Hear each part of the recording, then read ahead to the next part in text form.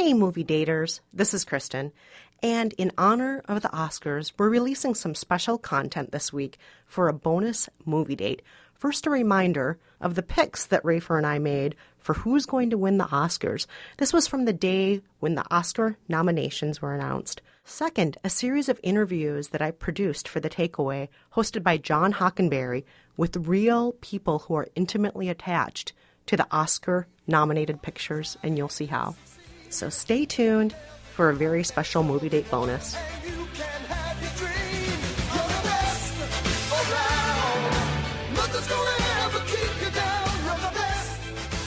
Let's get some Oscars up in here. Yes, let's do some Oscar business. So here are the leaders. Here's how it's breaking down. In the lead, 10 nominations apiece, American Hustle, which I expected, yes, and Gravity, which I did not quite expect, although I do think that's mostly tech. No, and it had Best Picture, hello, Best yeah, but you're actor, not Best seeing director, it. You're not seeing it in, you're not seeing it all over in like all the acting categories. I know what you're saying, but I think the reason it wound up with 10 is because you've got visual effects and sound and things like that, which is a little less the case with American Hustle. Anyway, trailing behind those two with 9 nominations is 12 Years a Slave. And then third place, you've got 3 films tied for third place, 6 nominations apiece, Captain Phillips, Dallas Buyers Club, and Nebraska. So that's the lead. Let's talk about snubs a little bit here. Yeah, let's talk about snubs, because there were a few. There were a few that I think a lot of people were probably surprised by the actor in a leading role. So what we have as our nominations are Bruce Dern for Nebraska, Chiwetel Ejiofor for 12 Years a Slave, Matthew McConaughey for Dallas Buyers, Christian Bale for American Hustle, and Leo DiCaprio for The Wolf of Wall Street. Now, Rafer, a few weeks ago on this podcast, you made a prediction of who would get the nominations. Indeed. You predicted Tom Hanks and Robert Redford would get nominations. They're nowhere on this list. They are nowhere on this list. I did not think that Christian Bale or Leonardo DiCaprio would be on this list, and yet there they are. I'm glad that Christian Bale got a nomination, though. I think I told you recently that I thought that he was terrific in American Oh, he's Hustle. great. No, he's totally transforms himself in this role. He's totally great, and I want to say that I was not personally. I never really thought that either Redford or Hanks would have been. If the nominations were mine to choose, I would not have put Hanks or Redford in there. I just thought for sure they would show up, but surprisingly, no. Who else do you think got snubbed? I think in the lead categories, again, for acting. For actress, I think a lot of people are surprised. Here are the nominees for actress in a leading role. Cate Blanchett for Blue Jasmine, as expected. Sandra Bullock for Gravity. Judi Dench for Philomena. Meryl Streep for August Osage County. And Amy Adams for American Hustle. Now, I think that a lot of people were surprised that Emma Thompson didn't get a nomination for that. No, Emma Thompson. Yeah, for Saving Mr. Banks. Yeah, and then some people thought Julia Louis-Dreyfus should have gotten a nomination. I heard that, but that seemed like a long shot to me. Yeah, that was a very said. small indie film, and kind of a light comedy drama. I'm not surprised that she was not in there. You know who I would have loved to have gotten a nomination? Who? Melissa McCarthy from The Heat. From The Heat. I know you're laughing at me. Gosh. I love that movie. I loved it. Yeah, and every movie she's in, she just kind of steals the whole show. She's I agree. good. Remember in Bridesmaids? She Yes. was the heart and soul of that movie. I loved her in Identity Thief. Yeah, a movie I didn't like, but I love her. Yeah, I always she was great. love her. Yeah, she's great. So I was kind of hoping that there would be some sort of surprise nomination like Melissa McCarthy, even though I knew it was unlikely. I think in that category, who's to say who took what from whom? But looking at it appears that Meryl Streep took that away from Emma Thompson. Ooh, how dare you ever speak ill Catty. of Meryl Streep? So catty, and what a terrible, terrible film August Osage County was.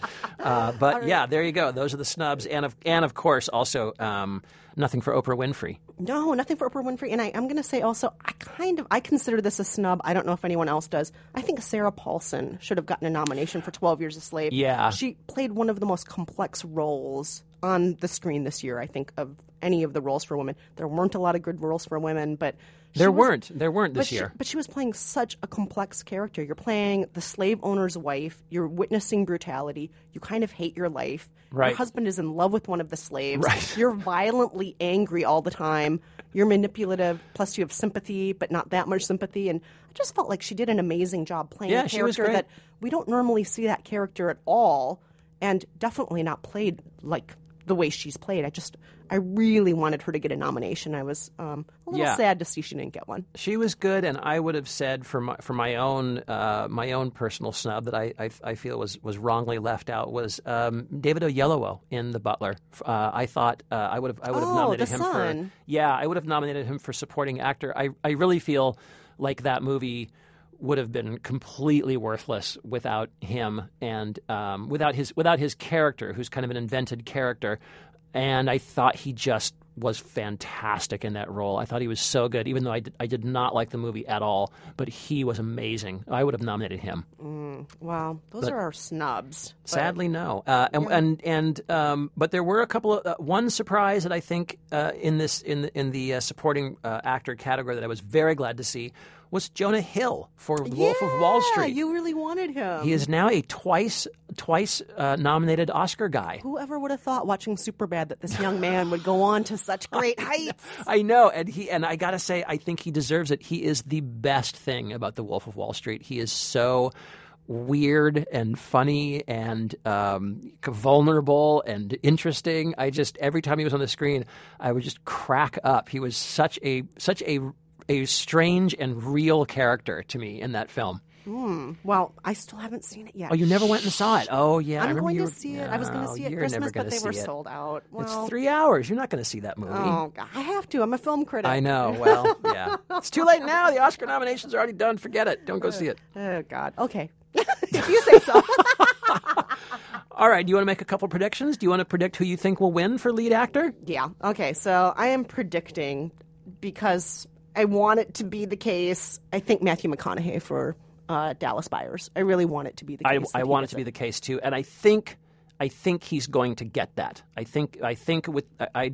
wasn't sure, but now that the Globe has come in for him, I think that really boosts his profile, and it makes me think that maybe he really does have a chance of getting that. And I really hope he does. He also won the Critics' Choice Award. He's won a lot of awards. So yes. Any other predictions you want to make? I will go for lead actress. Oh, come on. That's a gimme. I know it's a gimme. We all know I'm it's just going to saying. be Cate Blanchett. I know it's going to be Cate Blanchett. Won. I know. I know it. Yeah. I know she's it. nominated and she wins. And there's really. I think this is kind of what you were saying though. The competition, even though you've got these major names in there, the competition is kind of slim. The roles are slim ones, right? Such crap roles for women yeah, this year. Sandra Bullock, and the Judi Dench role was good in Philomena, but I don't think that's really Oscar quality. No one really liked August Osage County, no matter what they say. And then Amy Adams for American Hustle. Amy Adams would be, I think, Cate Blanchett's closest competitor there, but I think Cate Blanchett's got it, right? Yeah, I think you're right. And, God, yeah. You know what, Hollywood? Have better roles for women, okay? Look, I hear you. You know what? I'm going to give them some advice that Gina Davis, she has this Institute for Gender and Media, and she has 2 tips, which I think Hollywood just needs to start doing. One, when you're doing your script writing, change half the names to women's names. Okay. Just change half the names. Sure. You can have it all be Tom and Jeff and Bradley, and then in the end, just take all the Bradleys and turn them into Bonnies. And take all the, whatever. Okay. And then the other thing she says is that for all crowd scenes are only 17% female across films. 17%. That's interesting. And she said even that can really skew the world, even if it's a big crowd scene. And she says all casting call directors should say, this scene must be 50% women. Interesting. Yeah, it would just change a lot of things. Interesting. Yeah, so go Gina Davis Institute. Yeah, all right. Well, good. So give us your prediction for supporting actress. So supporting actress. Kind of a tough one. It's a tough one, but I think that it's probably going to go to Jennifer Lawrence. She's the sweetheart right now. Again, you Everyone think it loves is, her. yeah. She's the sweetheart. I would love Lupita Nyong'o to get it. Me too. I would love her to get that for 12 years, but yeah, she's just not getting it this year. No, I think you're right. They just keep on giving it to Jennifer Lawrence over and over again. Yep, I think you're right. All right. What about actor in a supporting role? Also a gimme. I think that's going to go to Jared Leto. He deserves it. It should. Although, again, it's a great category. Bradley Cooper was great in American Hustle. I thought Michael Fassbender was really good in 12 Years a Slave. And I loved Barkhad Abdi in Captain Phillips. He was great. You did. The guy was great. I know you did. I know you were not a fan. But I think Jared Leto's going to get that, and I think he totally deserves it. So, Best Director? Oh, you know I don't care about this category. Oh, come on. Just give us your prediction. Just pick a name. Pick a name. We have Alfonso Cuarón for Gravity, Steve McQueen for 12 Years. We have Alexander Payne for Nebraska. We have David O. Russell for American Hustle. Martin Scorsese for Wolf of Wall Street. Steve McQueen's going to get it. Steve McQueen is probably... actually, I don't think Steve McQueen is going to get it. I think Alfonso Cuarón is going to get that. Interesting. I think it's going to be one of the first years in a while where they split the difference between Best Picture and Best Director. I think Cuarón will get it for Director for Gravity, but I think Best Picture will go to 12 Years a Slave. Interesting. I think 12 Years is going to get the directing, and if it doesn't get Best Picture, American Hustle will get it. I think that's clear, but I think it's going to go to 12 Years a Slave. All right. I think American Hustle will win all the juicy acting awards and such. It will probably win for original screenplay. And but I think you're right. I think 12 Years a Slave will get Best Picture. All right. Well, we'll reconvene in a few weeks and see who's right and who's wrong. We'll see what happens on March 2nd.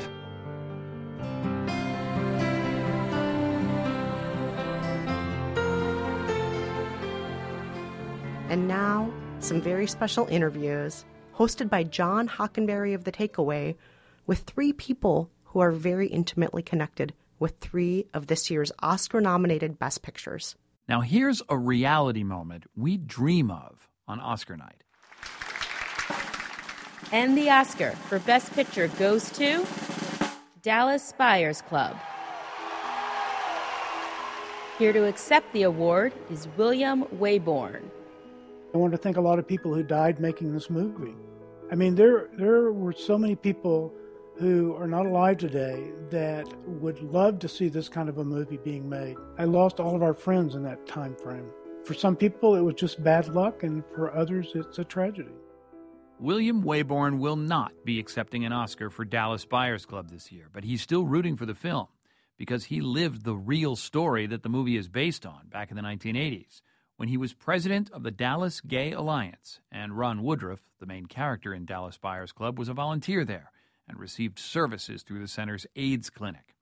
All this week, Oscar-nominated films and the real stories behind them told by some of the folks who definitely weren't actors when they lived this history. From Real People, Best Pictures. That's what we're calling this series. They got good meds out of Mexico that's better than what you can get here in the States. Yes, it's protein, totally non-toxic. And you can't buy this in the USA? Unapproved. You could be making a fortune off of this. That's Matthew McConaughey playing Ron Woodroof in Dallas Buyers Club, all about a drug-selling scam to get critical medicine to AIDS patients.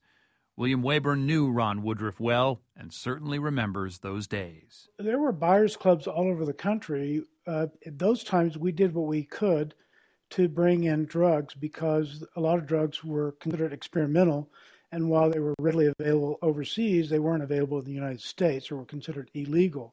So what Ron did is he sort of monetized it to be able to make money off of it, and no one begrudged him of that. But the Dallas Buyers Club was really just one of many clubs around the country. We also imported drugs through our own clinic by using flight attendants to bring in new experimental drugs that were already in use overseas but still illegal in the U.S.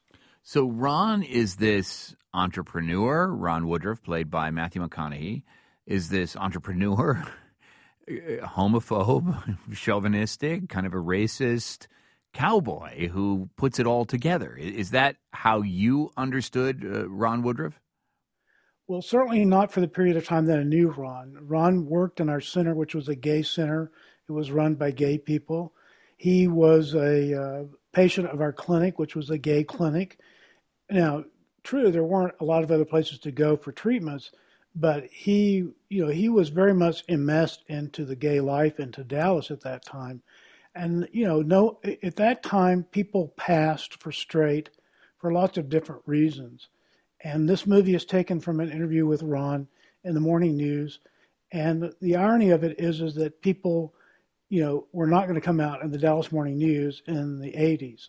So I think that what they've done is now they sort of twisted the character to fit a stereotype. And unfortunately, I think it does not serve the purpose well. They really didn't have to create this character. He was a very compelling person. There's no question about it. But he was also very, very sick. You don't go out and ride bulls when you're that sick. And so, he did a lot of things, but there were a lot of people in the same situation who were doing that. Fortunately, Ron got this interview in the paper, and that's what the basis for the movie is. But again, I think that they've tried to twist him into something that he really wasn't. Is part of your point here that Hollywood, even today, needs a hero in portraying the AIDS crisis, and that from your perspective, we really should be past that we don't need to clean up or heroize the victims and the people who suffered so greatly when this scourge was at its peak? Absolutely. The movie is not a bad movie, but it really only focuses on this individual and what was going on in Dallas at that time. But it's really not a very accurate portrayal of the times. We had 4 or 5 funerals a week. You didn't go out and party. You went home and learned how to hank IV poles. It wasn't a pleasant time, and unfortunately, I think the movie sort of glosses over that so that they could create this hero and make him into something that, again, he was a renegade, and he certainly brought drugs into the U.S., but he wasn't the only one. There were a lot of people who were doing the same thing. Nevertheless, do you think the movie does bring some positive attention to an experience that most Americans might be completely unaware of? Oh, absolutely. Most people under 40 don't even know there was an AIDS crisis, endemic of AIDS in the world. So it represents a time when people were really sick and that they died from a lot of opportunistic infections. And in the early days of AIDS and gay activism, we thought that any media portrayal was good because it forced people to talk about it. And I think that's what the movie does. It forces people to not only acknowledge that this existed, but to talk about it. And while it may be controversial, it still requires someone to talk to their kids about it at night. And are you rooting for this movie to win an Oscar? It's nominated for 6. Absolutely. I mean, I think that it's a good movie. And both McConaughey and Jared Leto deserve all kinds of recognition for their awards. And I hope that they recognize the individuals who they're portraying. But, losing weight won't get you an Academy Award. So what do you win if this movie does take home a lot of gold? I think we all get to talk about the movie. And that's a very important process. As long as we can continue to talk about AIDS and gays, I think that, the world has to recognize that this is a problem still and that individuals are still suffering because of it. William Waybourn was the president of the Dallas Gay Alliance in the 1980s, which served the gay community and people living with AIDS. Ron Woodruff was a volunteer there. He received services through the center's clinic, and Ron Woodruff, of course, is the central character in the movie Dallas Buyers Club. William, thanks so much. Thank you.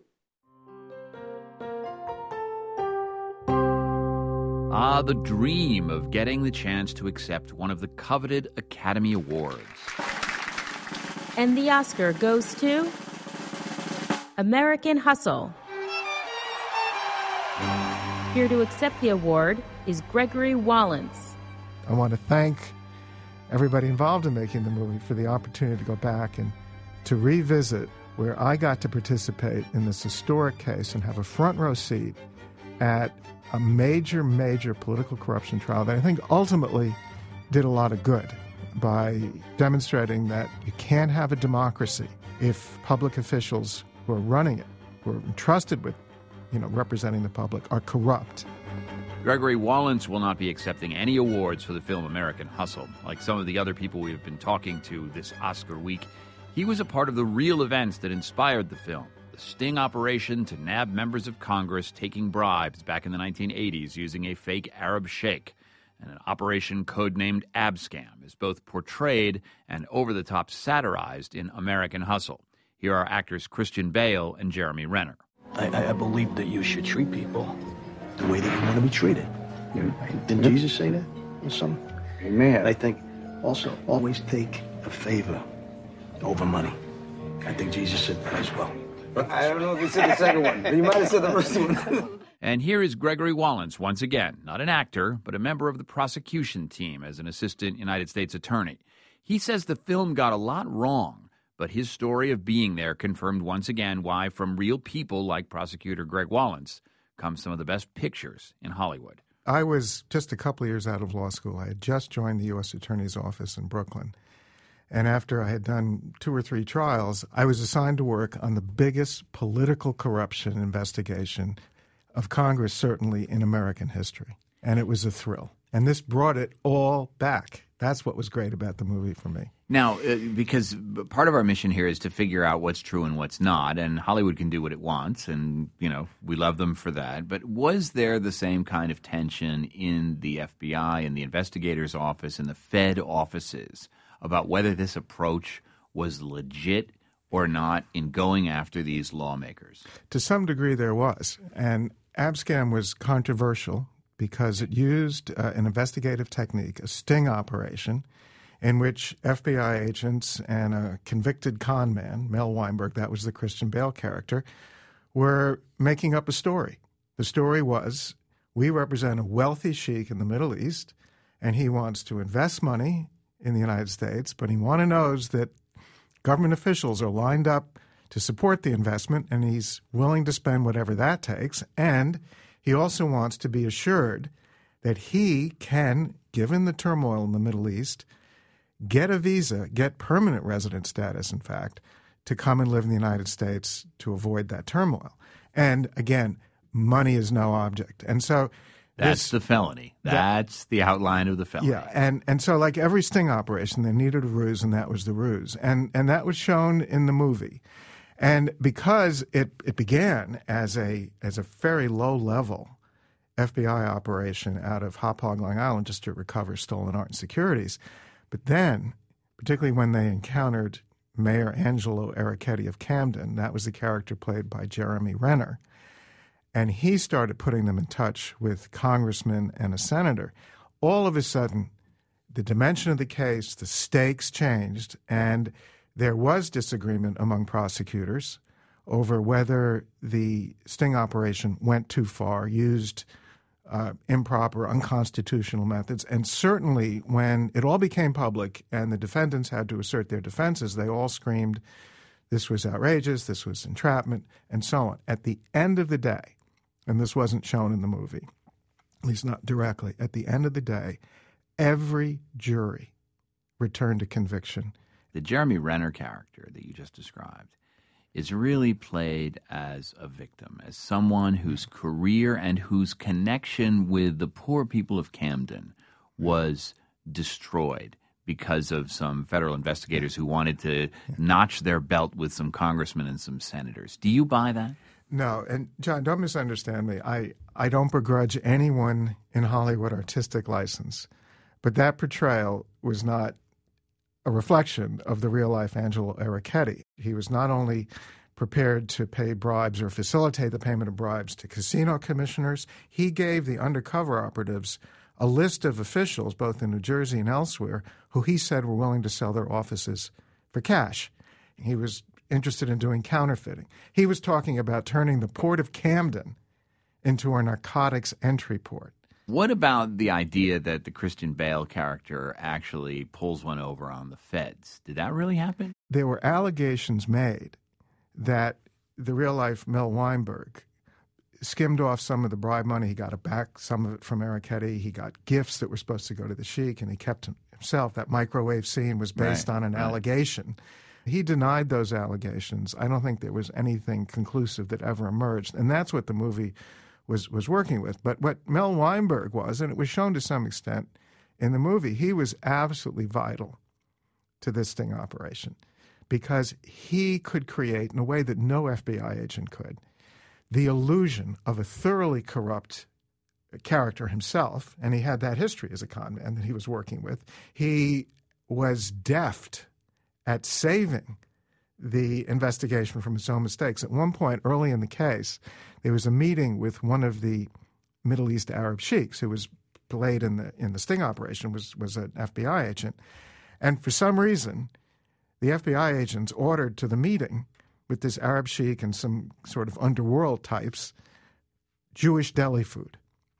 And, Weinberg, somebody may say, well, wait a minute, why would a sheik want Jewish deli food?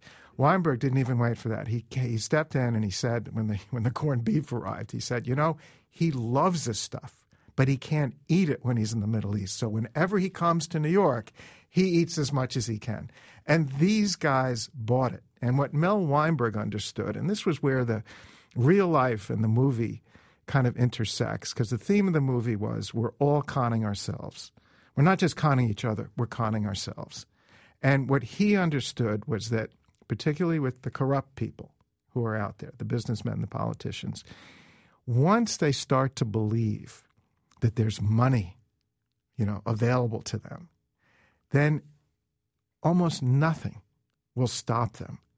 You rooting for the Oscar? Oh, yeah. I hope. Look, I'm tied up in this. I was really just thrilled to see the movie. Gregory Wallens, thanks so much. Thank you, John. Really, really appreciate this. Gregory Wallens was a member of the Abscam prosecution team as an assistant U.S. attorney. American Hustle is nominated for 10 Oscars. Here's another moment to dream about during the upcoming Academy Awards ceremony. And the Oscar goes to 12 Years a Slave. Here to accept the award is Clayton Adams. Thank you, Steve McQueen, Chiwetel Lupita, the entire cast, Michael, everybody, for being able to bring my great-great-great-grandfather's story to life, to be able to educate the entire world. His perseverance, his love, his faith has been handed down from generation to generation, and I just want Solomon Northup to be proud of his descendants as we are of him. Clayton Adams there will not be accepting any awards for the film 12 Years a Slave. He had no part in the Hollywood production. Instead, he carries the history behind the film in his blood. He is the great-great-great-grandson of Solomon Northup, who wrote the book the film is based on, 12 Years a Slave, about his experience of going from being a free man with a family, a noted violinist from Saratoga Springs, New York, to being abducted and forced into slavery back in the mid-1800s and then regaining his freedom 12 years later. Days ago, I was with my family, in my home. Now you tell me all is lost. Tell no one who I am. That's the way to survive. Well, I don't want to survive. I want to live. Our series, From Real People, The Best Pictures, this week is examining some of the true-life characters behind some of the Oscar-nominated movies. Clayton Adams learned he was the great-great-great-grandson of a famous slave when he was just a rowdy teenager. I was getting ready to go to college, just finishing up my high school years, and my mother came across the book that was given to her by her mother, Victoria, and I read the book twice, but the second time really understanding that this is a part of my blood, and with that in mind, it truly brought me to tears at the end of the book. And there's two issues. One, just the horror that is recounted in that story. And then number two, the idea that it is so rare for an African-American man to be able to trace their history back as far as you can.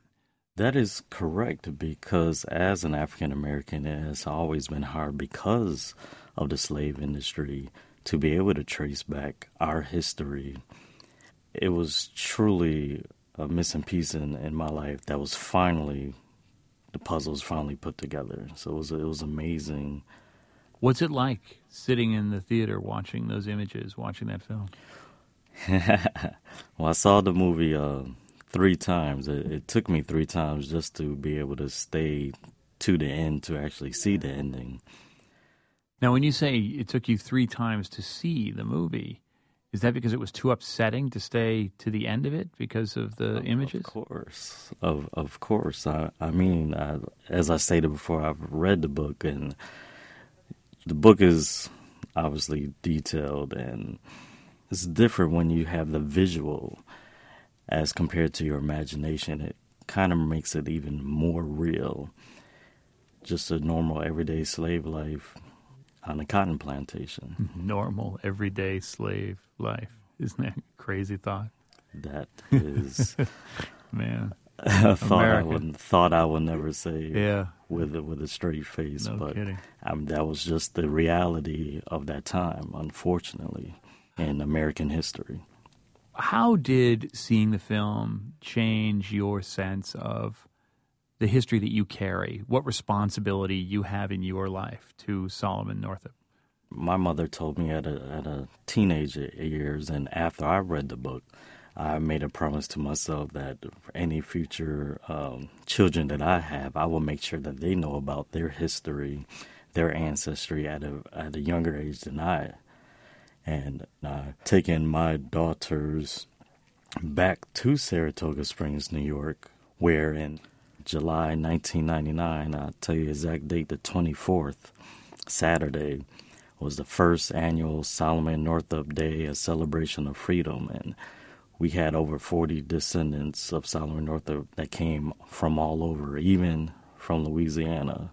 And as far as California, my grandmother, Victoria, flew all the way from Los Angeles at the age of 90 years old to attend this event that honored her great-grandfather. You know, he was a violinist, Solomon was, right? Yes, he was, and, indeed. But for this horrible abduction and imprisonment for 12 years, he might, and his descendants might have been violinists and string players playing at Tanglewood, which is a concert facility not far from Saratoga Springs, a place where the best in the world play music. Wow. Have you ever thought of that? Never even knew of that. I will have to look into that. I know my daughter, Charisma Adams, she has been taking up the violin. She's in 8th grade now for the last 4 years. I taught her about Solomon Northup at the age of 5 years old. So when she got the opportunity in 4th grade to choose what instrument she wanted to play, and she picked the violin because she wanted to make her grandfather proud. So are you rooting for a statue? Of course. What do you win if the movie wins, do you think? I have already won just being able, as I stated before, one of the fortunate African Americans to be able to trace their history back all the way to the 1800s. I mean, that right there is great for me, but having Solomon Northup's story, which was left out of American history, not just African American history, but American history for going on 200 years now. I mean, that in itself is pride enough that his story is finally being told worldwide. It's already been bigger than any statue. And I just wish that my grandma Victoria lived long enough to be able to see this. But I know she's in heaven now with Solomon, and they're just having an exciting time together. Clayton Adams, great-great-great-grandson of Solomon Northup, the author of the memoir and subject of the film, 12 Years a Slave, nominated for 9 Oscars, including Best Picture. Thanks so much for listening, Movie Daters. This has been a very special bonus Movie Date podcast. If you want more Movie Date Oscar coverage, be sure to follow me and Rafer on Twitter, @Rafer Guzman and @Kristen Meinzer. And happy Oscars, everyone.